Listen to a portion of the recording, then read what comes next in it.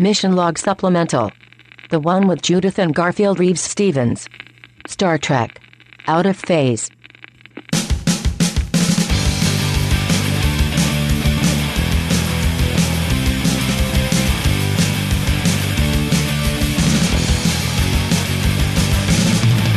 Hello and welcome to another edition of Mission Log, a Roddenberry Star Trek podcast. I'm John Champion. And I'm Ken Ray.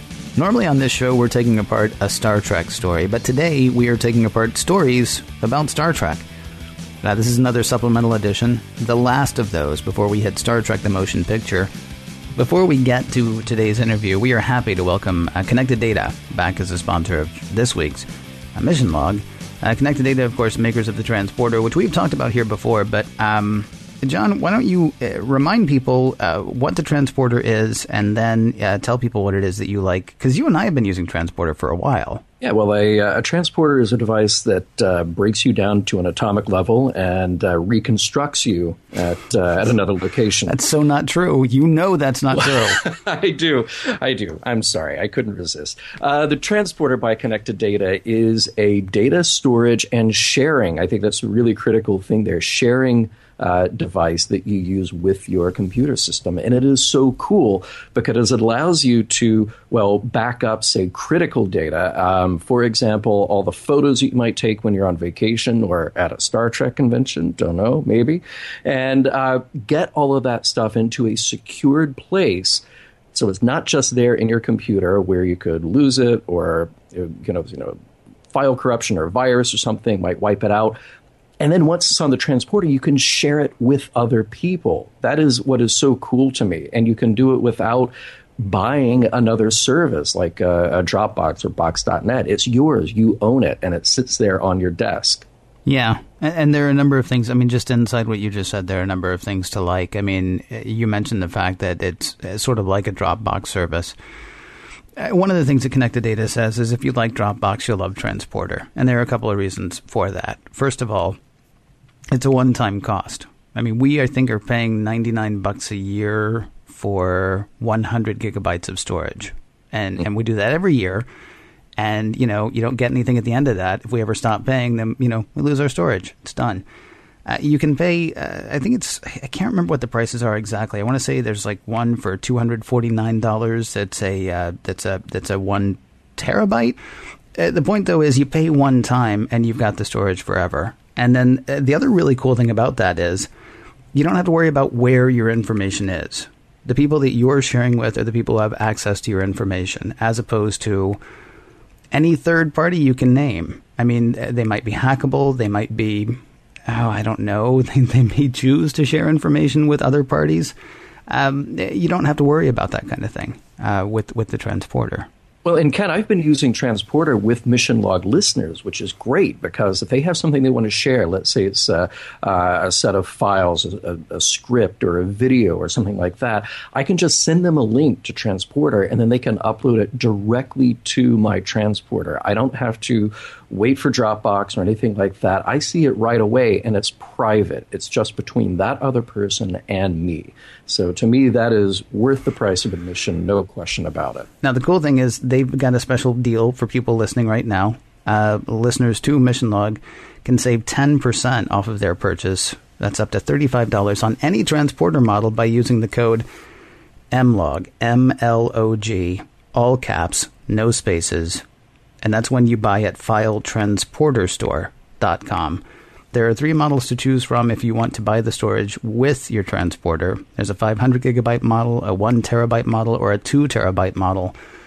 And to get, any of those cost less than 1 year of equivalent storage on Dropbox. So that's, it's really a great deal. Sometimes it might feel like that's a big upfront cost.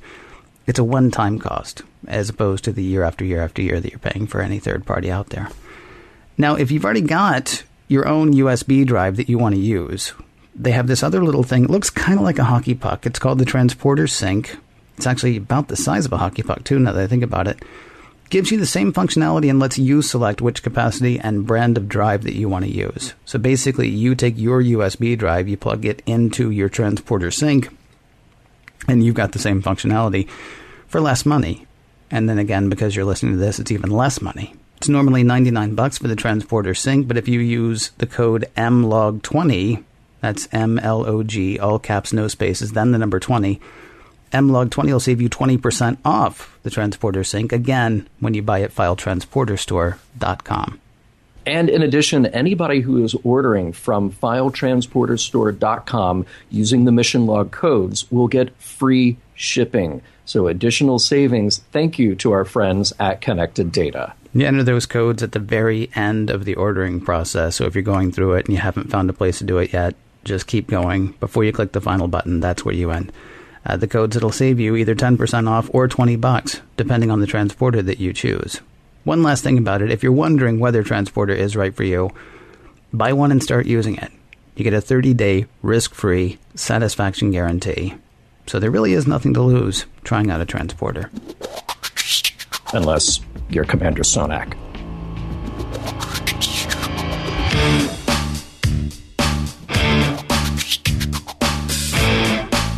You know, John, in a different timeline, we would be going from the animated series straight to another TV show. Oh, yes, you're right. And you just blew my mind. You're right. In a parallel universe, that's what would happen. But today's Mission Log Ken serves as a transition. We're trying to fill that gap between the end of the animated series and the first motion picture. All we had in between were some toys, some books, those awesome read-along records, the Power records, which I've still got. So we're breaking our usual format of morals, meanings, messages in order to have a bit of a history lesson. Think of it as an extended trivia segment. Now, during those dark years after 1974, Gene Roddenberry was hatching a plan to bring Star Trek back somehow. Maybe as a TV series again, maybe as a movie, but it wouldn't be animated, it would be live action. Now, today we welcome Judith and Garfield Reeves-Stevens, authors who have a long Trek pedigree.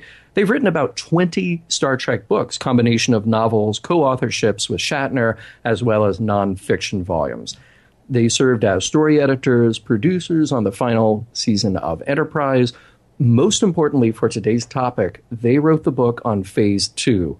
Literally, they wrote the book called Star Trek Phase 2, The Lost Series, which came out in 1997. If you don't have their book, get it. You'll want all the details once you hear our interview. And to tide you over, we also have some pretty lengthy discovered documents at missionlogpodcast.com to go along with this episode. We'll share with you pieces of the draft, The God Thing, as well as the Star Trek Phase 2 Writer's Bible. Now, the idea of reboots and retellings and new starts to establish characters seems almost old hat today. But as Gar points out, this used to be a more novel idea.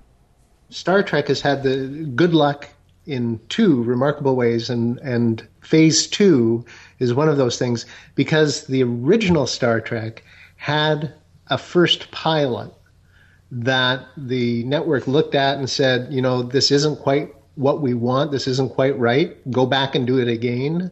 And then they did the new one, and that's what set the whole thing in motion. Phase 2 fits into that same situation. It was a chance for all these people to get together with Gene and put down their first thoughts and to explore it in a way in which, and it didn't last, but it was so valuable that they got that experience. Yeah, and they got it really close, and then that's what made them go back and do the motion picture, and then definitely lead into Next Generation. So it's the same thing. It's like that first unaired pilot. They got a chance to really dig in, go in a direction that wasn't quite right, and then hit the right direction. And it was almost like R&D. Yes. So that they were able to do it unfettered by anything else and really get their bearings. And sometimes in writing, the execution is when you discover what you ought to be doing. Yeah, and in television so much these days, if you're doing a pilot or development, if you don't get it right the first time, it's gone, and then people are on to the next cycle. And there's very little, the attention span is very short. And on this one, they actually got a chance to thoroughly get into it and explore what they should be doing. It's crazy, though, when you say that they got close on this. I mean, it almost feels like in the research that we've done, or that I've done, which I will admit is not nearly as much as I would like to have. They got much further than close. I mean, there are screen tests, there are shots with William Shatner and Robert Reed. There's Zahn, I believe, like whole sections of costume design and a lot with him. I mean, did this ever go into full production, or was it just? I mean, was it seriously like that close before it got pulled back? We hope you're sitting down. because Star Trek Phase 2 is a new television series to launch the new fourth network that Paramount was putting together. Right. Was announced, when was that? It was like in July of 1977. Pre-production on the series then went on for almost a year, but the show was canceled within a month of it being announced. Wow. And what we're seeing in those tests, in the construction of sets, in the costumes, and all of the props, is simply the studio working diligently behind the scenes to put together all the deals they needed for the motion picture. And they could not cancel the series outwardly or publicly until they had locked in the motion picture deals. And we noted this when we were working on the book about Phase 2.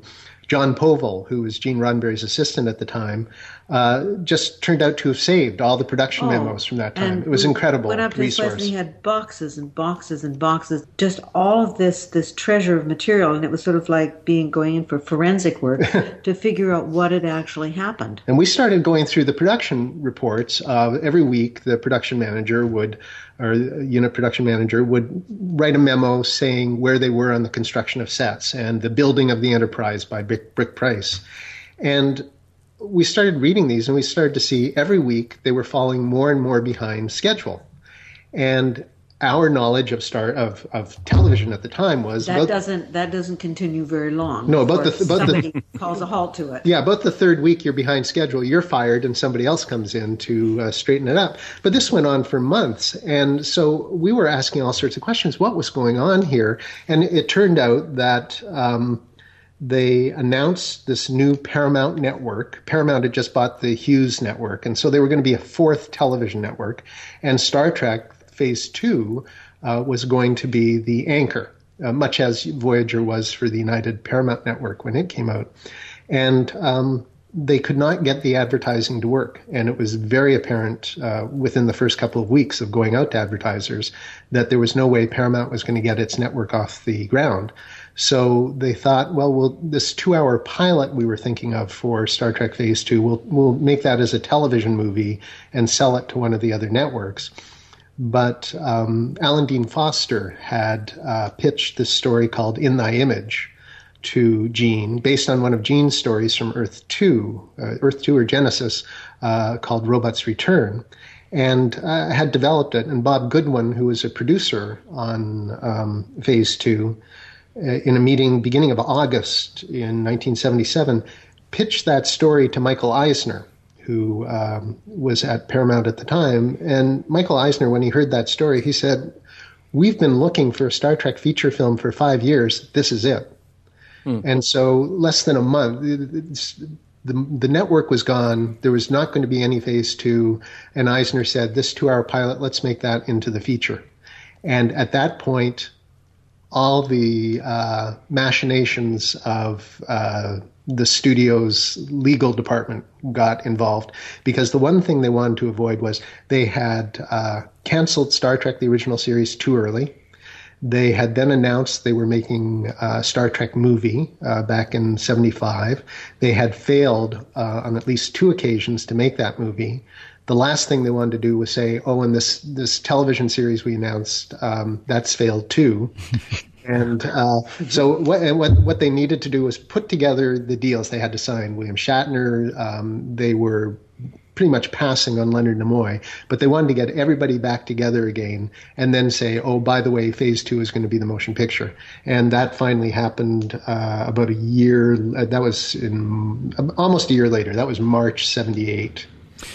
Can I ask, what is the part that then that Star Wars and Close Encounters play in that? Because it's sort of common conjecture, like once science fiction started to hit big again, then there was this idea that, we need to get Star Trek on the air, or Star Trek in the theater, rather. And you're saying that this was actually an idea that was kicking around at least a couple of years before Star Wars was released. Yeah, definitely, but that's fascinating because Gene had got a development deal at Paramount in 1975 to come back on the lot and develop The God Thing. That was the film at the time, and for The God Thing was turned down by Barry Diller. He didn't like the story, and so they had a whole stream of writers come in. Harlan Ellison pitched, Robert Silverberg, and interestingly enough, all the money that was spent on developing The God Thing and Planet of the Titans and all these pitches,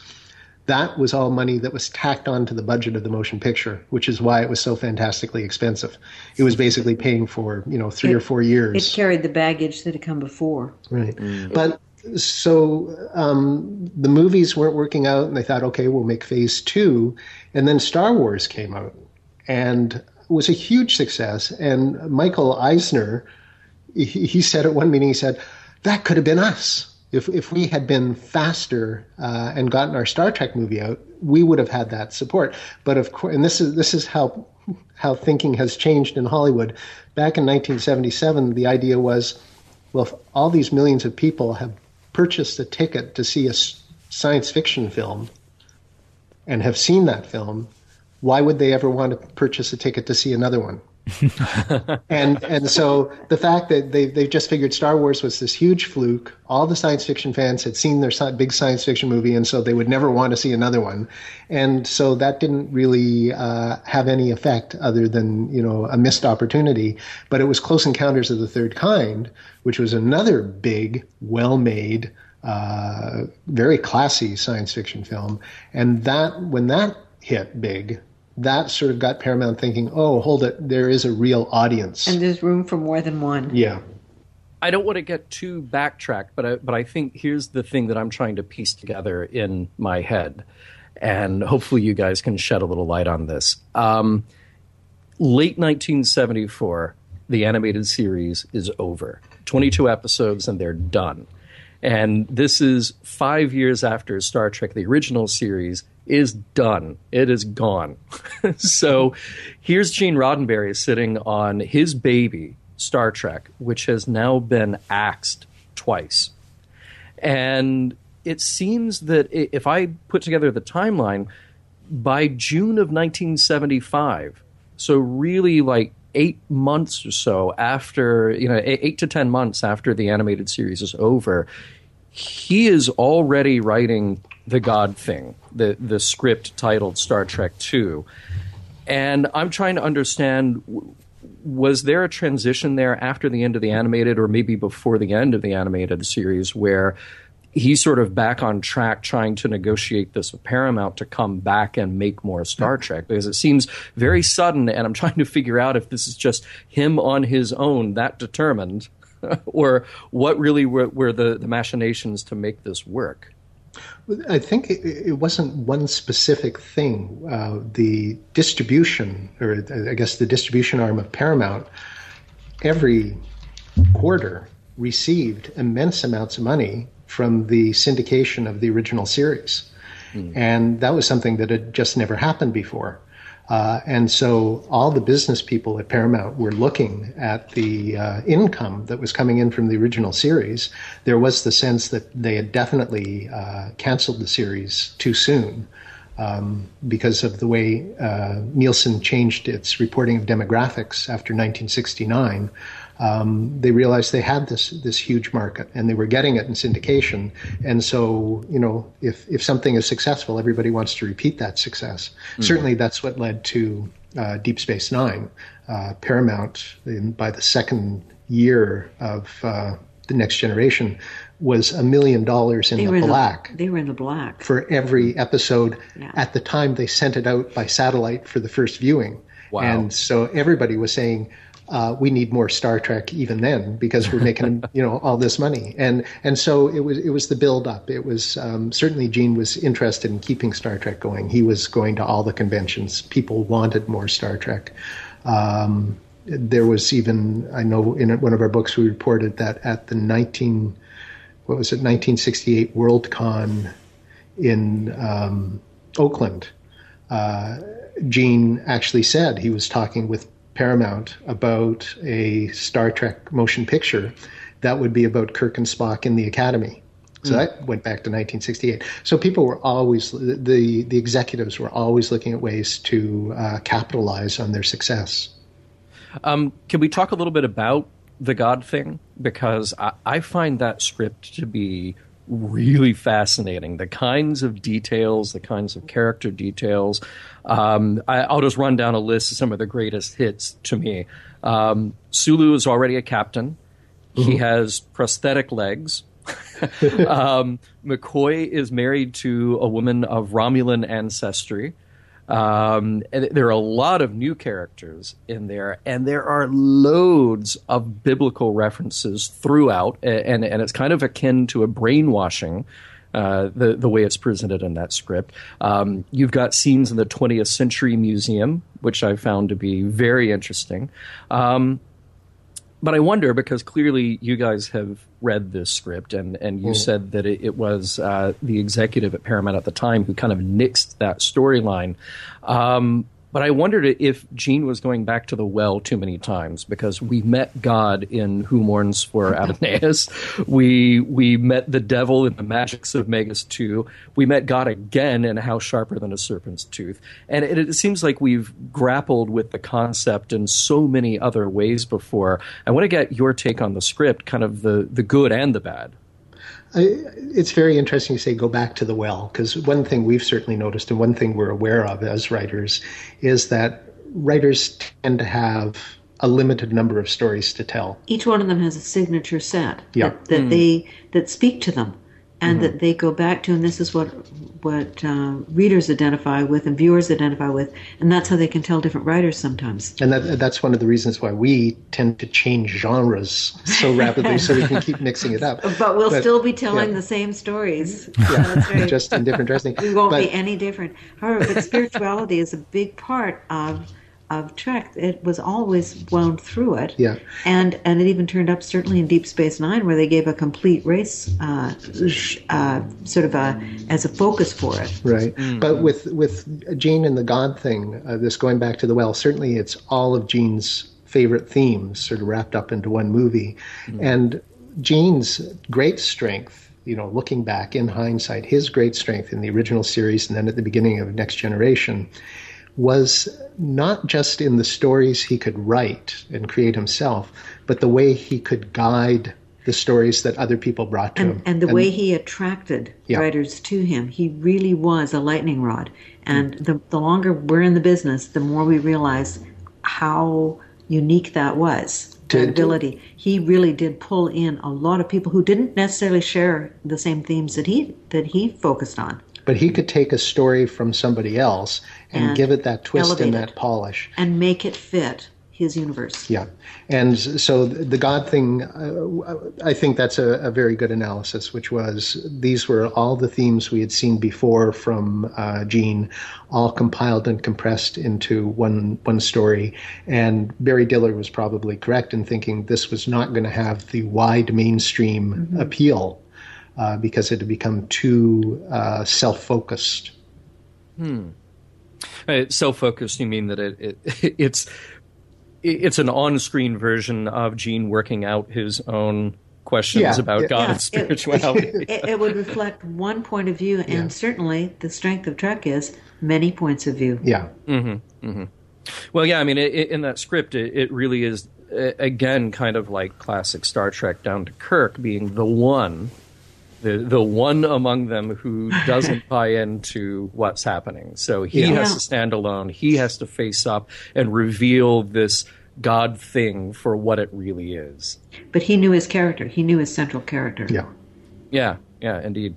So after the God thing is presented and nixed, and this was kind of mid 1975, at least the draft of it that I've seen.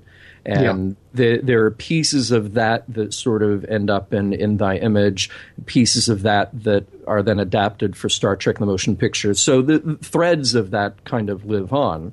Mm-hmm. Yeah. And John Povil wrote a draft of a different story by late 75. Yes, Yeah. that was basically Gene had a development deal with Paramount in August 75 when Diller said no thanks to the God thing. The development deal was technically over, and this is again something that doesn't happen in today's Hollywood, but Diller said, listen, Gene, keep your office and stay on the lot and see what else you come up with. And so Gene got John Povil, who was his assistant at the time, John pitched a story and wrote a treatment. Is that a difference between Hollywood then and now, or is that just symptomatic of Paramount's starvation for Star Trek that'll work? No, that's big studios. Big studios are much more driven by that office we can charge that out to a production at so many dollars per square foot per week. So we're not going to have an empty office being used for free. That entrepreneurial sense of I've got space, come into my studio, that still exists in smaller production offices, but not on the big studio lots. Interesting. So we go forward a little bit more. And by 1976, Gene had drafted Planet of the Titans. So let's talk about that then. Was this intended as a movie? Was this intended as a lead-in to TV? And tell us about that script a little bit. I've read pieces of that one, but I want to get, again, your take on it and sort of frame it for us and what was going on at the time. Right. That was, who was it? It was Chris Bryant and Alan Scott wrote that one. And again, it was time travel, and it was sort of an entire feature film version of the opening sequence of JJ's latest film, in which the Enterprise brought fire to primitive humans. Basically, the crew of the Enterprise was Prometheus, bringing fire to humans. Boy, the details of that script are lost in the mists of time. Yeah. But again, it had that. But relevance. Yeah, it was. Tag it on to JJ. Yeah. Again, it was not. I don't want to say rehash. That's a cruel word. But again, it was Who Mourns for Adonis. It was revisited some of those themes again. Yeah. Yeah. I mean, well, it seems like that's another theme that Gene would go back to was time travel, just to sort of throw his crew into a different situation, and again, continually to play this out again, just sort of over and over. An interesting thing is in today's world, the way writers work, is what Gene was doing then is highly rewarded now. If you were writing something, say, for HBO or Showtime or one of the ones that are doing these limited series of 13, they want one person's vision. They want a restricted set of themes. And it's not an inclusionary big world, a big shared universe. It's one person's view of it. And in a way, he was in advance of his time. If he had had that outlet, who knows what he might have done. What is your take on the reaction of others around Gene as he was pitching these stories and trying to revive his show that had been canceled now twice? You mentioned casting, that they were trying to get people back on board like Shatner. Nimoy was probably out at this point. What do we know about that period and his relationship to the rest of the people who worked on Star Trek with him before? Our sense for the casting is that with the exception of Leonard, everybody was eager. I mean, they were all actors. All actors want to work. And for Planet of the Titans, they had actually gotten a pay-or-play deal. So all the actors, and again, I don't know if this applies to Leonard, but certainly Nichelle and all the others were paid as if they had done the movie. which is a standard thing. It's if you don't know when the movie will start production, but you want to make sure you lock in your cast, you make these pay or play deals, which means we will pay you whether or not we make this movie or not. So, everybody was thrilled with that, and that's why everybody except for Leonard was coming back for the Phase 2 television series. So on the production side, the people who had worked with Gene on the original series, they were all eager to come back. Matt Jeffries was hard at work on Little House on the Prairies, and so he was on location with that show, but he was working nights, in his hotel room. That's the story of Star Trek. People have always gone above and beyond whatever was required of them. Mm-hmm. They've added that extra. Yeah, but and then finally, Matt, when Phase 2 was really going into pre-production, supposedly, the workload got too big. So Matt redesigned the Enterprise for the show, which became the Next Generation, or it became the Enterprise for the motion picture. But he suggested they get Joe Jennings to be the production designer for Phase 2. Now, the executives at Paramount, though, if they hadn't worked with Gene was of the past. Executives tend to be very focused on the future, and so the new people that were brought in at Paramount to be attached to Phase 2, they really, Star Trek was something that had gone on a couple of years before, and nobody was really too keen on it. But then as people started to work with Gene, they were sort of won over. He was very creative, very expansive at this time, and people got excited by working with him. Well, and now there's a point, even during the development of Star Trek as a feature film, before going into Phase 2, before assuming that this would be a TV show, they had actually done some production work on that in the extent of, was it Ralph McQuarrie they had hired to do some concept art, and they had models built, and so they had even gone that far at that point, correct? Oh, yes. They had actually gotten Ken Adam. And Ken Adam, he had designed the huge sets for things like Dr. Strangelove and for St. James Bond movies and that. And he became the art director, and he got Ken McQuarrie to, Ralph McQuarrie to redesign the Enterprise.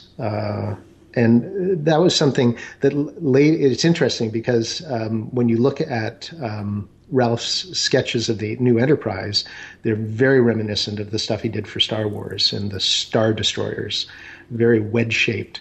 And they made little cardboard models of that, which ended up being used in what they were the wreckage in the Battle of Wolf 359. But after that, and again, this is that whole sense of you get a chance to develop in one direction and say, oh, that's not the direction I want to go in, because they were radical redesigns of the Enterprise. And when Phase 2 came around, Gene's instruction to Matt Jeffries was, don't want to redesign the Enterprise, just want to update it. Mm-hmm. And of course, that's led to the motion picture Enterprise, which is probably one of the best models ever made.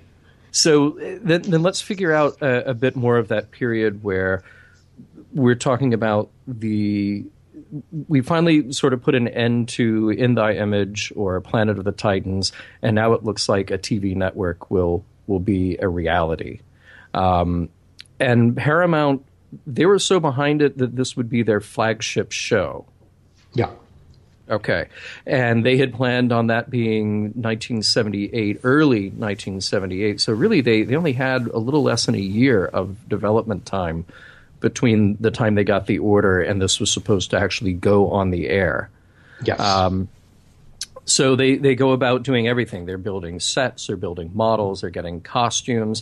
Can you talk a little bit about that casting then? Because I know that in that test footage, and Ken, you've seen this test footage as well, where Persis Khambatta is there, and they're all wearing original series uniforms. Talk to us a little bit about that. Again, as far as we know, they were they knew they were under the gun in terms of timing. The planned order was a 2-hour pilot and 13 one-hour episodes.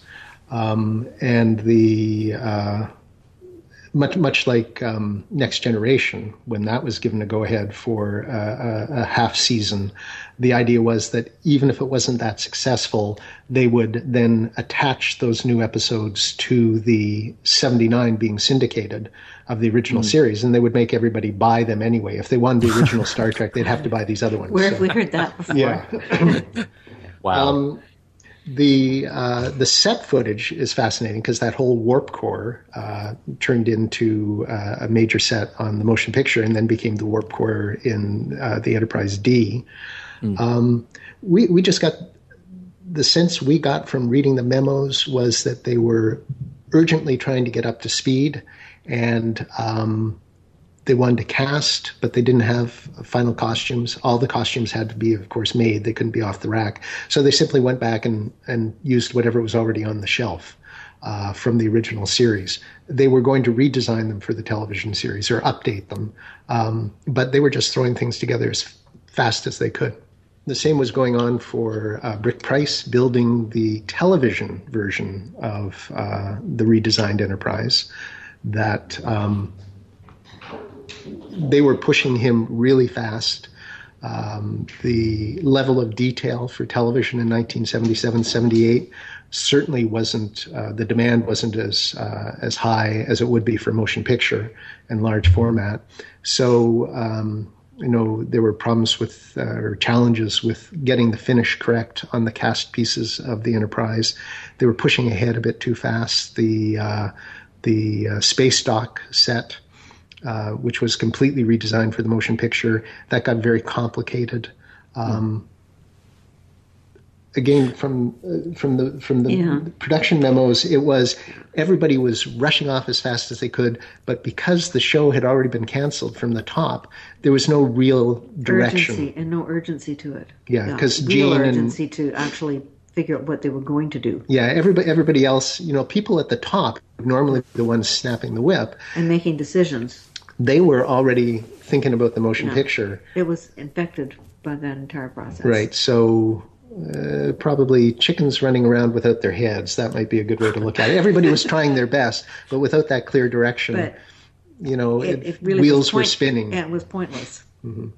Now, as close as they got, though, they actually had 13 episodes, so a half season essentially laid out. If they didn't have full scripts, they had episode story outlines for those 13, and they went back to some of those original writers, Margaret Arman and other Ted Sturgeon, people who were fixtures with the original series. What is your sense of the stories that they wanted to tell had this gone ahead as a production?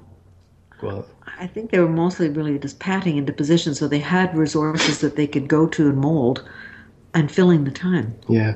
Our sort of, when we wrote the book on Phase 2 and we sort of looked back on it, what our consensus was that this series would have failed. Yeah.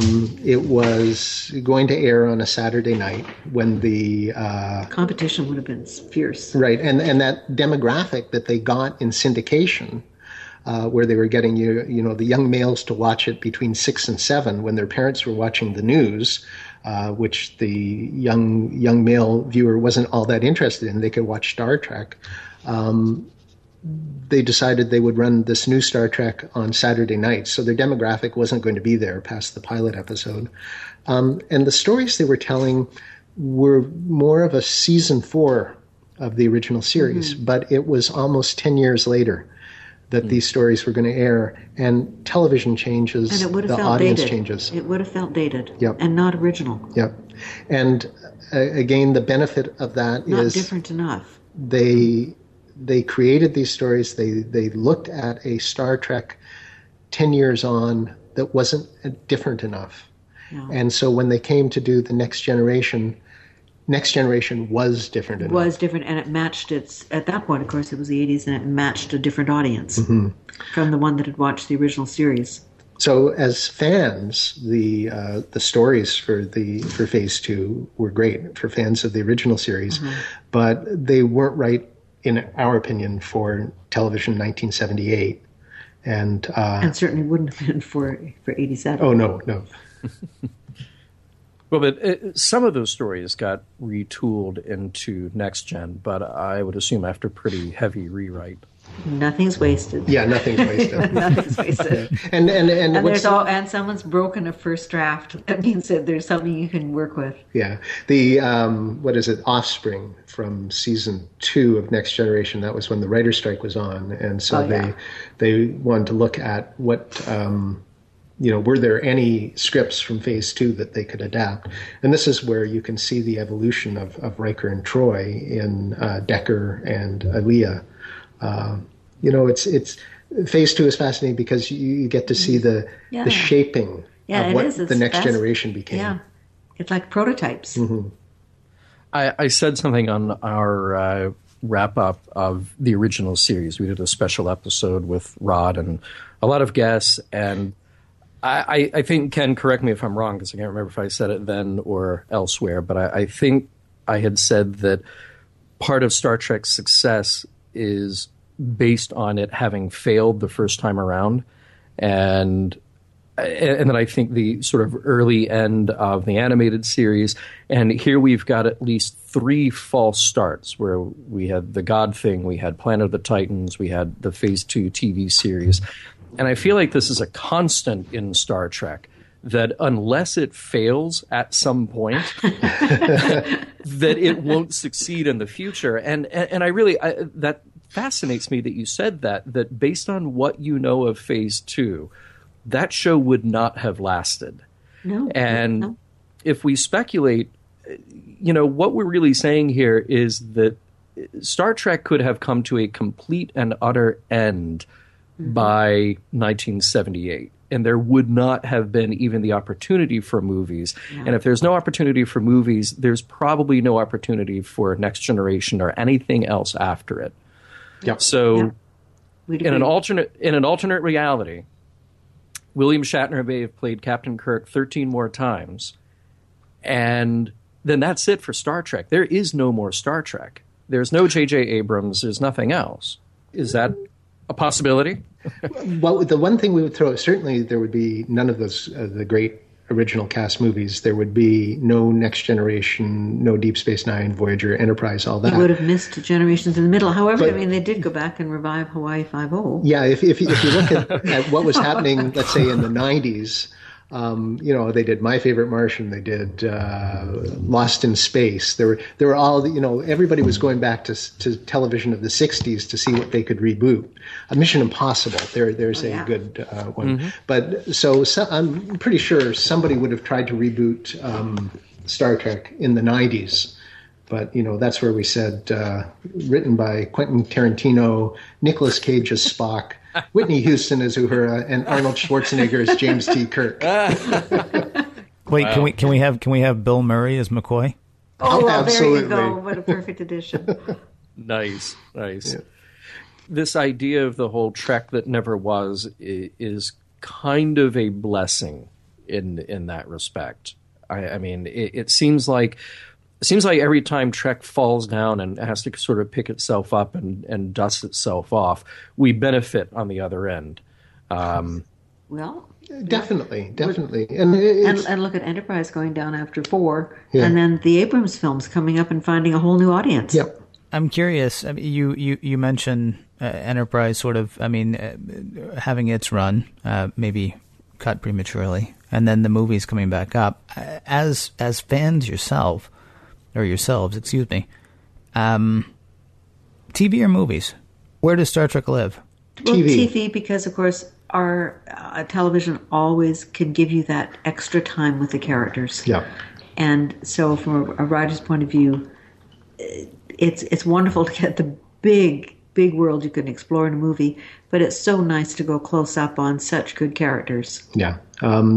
J.J. Abrams films, and now the third one, they're the vast spectacle of Star Trek. It's what every fan wants to see. And you can only see it on the big screen that way, but the small screen, you can get into people's heads. Yeah, and you can't do spectacle week to week. No. So they're two different approaches to the same stories and the same universe, but it's lovely. The characters of Star Trek have just been iconic. Yep. Our pet peeve is that years ago we were talking to a Paramount exec about a Star Trek project, and the sense was that, well, if you have a Star Trek movie out, you can't have another one for 3 years. If you have a television if you have a television show on, you really can't have more than 2 at a time. And there was it goes back to that sense of, well, everybody's seen a Star Wars film, so why would they ever want to see a Star Trek film?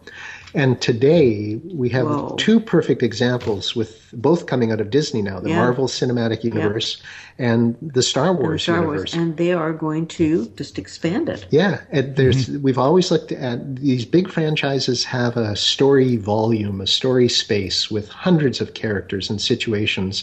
And it's a big shared universe with many stories in it. Yeah, and the fans watch Clone Wars, they go to the movies, they read the comic books, they read the novels. I don't think it's one of the other, our preference might be that we love to get up close on the characters, but right now is you want it all. Yeah, and right now Star Trek should be, JJ's original crew every 3 years, but then in between, like Disney, there should be another Worf movie. There should be a Sulu movie, a Sulu television limited series on Netflix. Yeah, they would all support each other.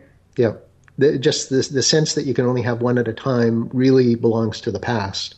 And Star Trek should be like the Marvel Cinematic Universe. We're in multiple universes now. And that's our opinion. When we get to the motion picture, because on Mission Log, that'll be our next episode, is covering the motion picture. What are the story threads? What are the ideas that sort of morphed their way from Phase 2 into the motion picture? What should we be looking out for? Definitely Ilea as the forerunner for Troy, and Decker as the forerunner for Riker. Even their backstory is the same. And again, for retelling stories for the motion picture. Yeah, for the motion picture. The motion picture is basically the story of Nomad. Oh my goodness, I've forgotten the episode name. The Changeling. Changeling, thank you. Oh. See, Ken, you're not the only one. But Changeling, and then, Gene retold that story again as Robots Return on his other series, Earth Genesis 2, Earth 2. And then Alan Dean Foster retold the story again in Thy Image. And it became huge. It's interesting. It's with the Wrath of Khan that Star Trek stopped retelling stories of the original crew and started expanding upon them. Yeah. Because Wrath of Khan was a definite sequel, but the motion picture was a retelling of a retelling of a retelling. But it was bringing everybody back into the tent again. Yes. That one was, and it was treated reverentially at the time, simply because it brought it all back. And so I think that they can be given a little slack simply because people just wanted to look at the Enterprise. And they just wanted to be back in that world. Yeah. Where did your Star Trek fandom begin? Because I know that you're both fans, in addition to being professionals. It was my brother. Oh, yes, right. Yes, my brother. Judy's older brother. My older brother in that demographic that watched it. Watched it originally on screen, and I can remember my mother being shocked because he wouldn't come to dinner at a certain time because he had to watch Star Trek. So, yes. And your brother never watched it. So I think when we wrote Federation, we dedicated it to them. One who watched it from the beginning and one who would never watch it. But the original series, definitely. Watching all those shows, coming home from school to watch them. And I think it got wound in. Yeah. It's and also, we've had this little game where, and it's still true today, it doesn't matter if we're picking up the New York Times, if we're on Google, if we're, wherever we are, every single day there's a Star Trek reference. And it's in the economics section, it's in the science section, it's in something. But it's like the Beatles. It is one of those few things that holds a special place. It's everywhere. Yeah, and it's not just a Star Trek reference. It's an original series reference. It's an original series. It's either it's a Beam Me Up or Klingons or Vulcans. It was one of those special moments in time that only happens to a few stars and a few ideas and a few programs. And so when when did your fandom become professional? Oh, good question. I wasn't in the fandom until, of course, I got involved with you. Yes, I took Judy to her first con. That's right, yes. I'm afraid I was in the world of 19th century literature. Yes. And classics. Right. And it was watching The Voyage Home. Yes, we'd gone to New York and we saw it. Right. And we thought, gee, I wonder if they write, if they have books. Because we were doing books at the time together, and we thought, I wonder if they do books. And we called up and they said, well, yes, if you have an agent. And we said, yes, we do. And they said, send us some ideas. So we sent them 3, and they picked one, and that was our first book, Memory Prime. Memory Prime. That was the... Yeah. So I'm trying to... Was that the first novel? That was the first one. Yeah, Memory Prime. And we hadn't realized that people were writing stories about Trek until that time. Yeah, so Memory Prime would be it. Yeah, Memory Prime. And then we wrote... then we came down to the States and wrote Federation. No, well, actually, we pitched Federation. Yeah, they wouldn't let us do it at first because, of course, it mixed the two crews. Right, so... But what had happened was our editor had said, oh, yeah, we love this. We're going to go ahead with it. And they slotted it in. Yeah. And then they heard, no, I guess it was at the time Gene said, you're not going to mix the generations in a novel. But they had us booked for this hardcover release. And I remember we went for a walk in the snow and came up with a story for Prime Directive and said, well, how about this? Yes. And then... Which JJ was kind enough to say he used pages from for the dialogue so that in his sides that he gave to casting, the actors would know what their characters were like. We were very, very flattered by that. And then we wrote Federation, and we thought, well, that would be it. The times changed, and it was time to unite the crews. And then we got the call that said Bill Shatner would like to write some Star Trek novels, and so we just kept going. Yep. By full count, then, you have done... Oh, we never count up things. Never. But you've done a combination of fiction, nonfiction. The book on Phase 2 that you did came out in '97, and has it been reprinted since then? I mean, what? I don't think. I think it's available as an e-book edition, so that the whole sense of going out of print. Yeah. All those books, like Art of Star Trek, etc., all those ones that are nonfiction books, they're just fun because you get to go through Michael Westmore's drawers, and furniture drawers. Yeah, I'd say that sounds a bit personal. Yeah, that's right. It things people have just tossed into boxes and kept, but it's that they'd never pay you what it would take in the hours, and you don't care because it's just such a treat. Well, what led you to do the Phase 2 project? What led you to doing that book and then kind of initiating your research on that? I think it was Kevin Ryan gave us a call. Kevin Ryan was our editor at the time. At Simon & Schuster. At Simon & Schuster. And he, honestly, we needed to be talked into that book because... he suggested probably 2 years before, he said, do you want to do a Phase 2 book? And we sort of looked at it and said, well, there's just no information available. And so we didn't see, we saw maybe an article for Starlog, but how can you do a book? We weren't sure where we would go for the research. And then Kevin just made it his mission. And he came back to us about a year later and he said, look, I can get Harold Livingston's original script. John Povil has all these boxes. Look at all this stuff. And then he just set us loose. And at that point, we just went on that wonderful treasure hunt. Mm-hmm. And it was such a mystery.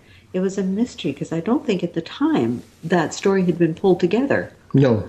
And certainly was not publicly known about what actually had been going on at the time, why it was allowed to continue for so long, and in all sort of contravention of how production works and how budgets are achieved.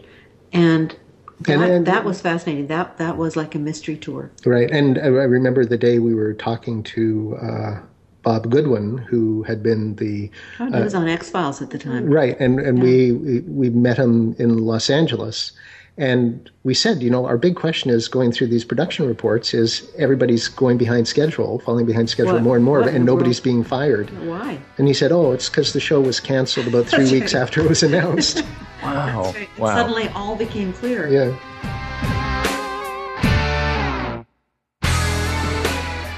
Another huge thanks to Judy and Gar for joining us on today's show. Fascinating history about the Trek that never was, and maybe thankfully the Trek that never was. If you want to contact us and chime in with your opinions on that or Trek yet to be, say something about our episodes, you can. You can contact us at Facebook, Skype, and Twitter.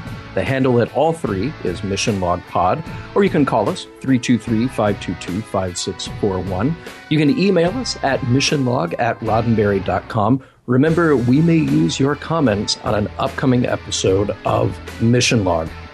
Next week, Phase 3 of Mission Log begins with the thing that replaced Star Trek Phase 2. We'll go to the cinema with Star Trek, the motion picture.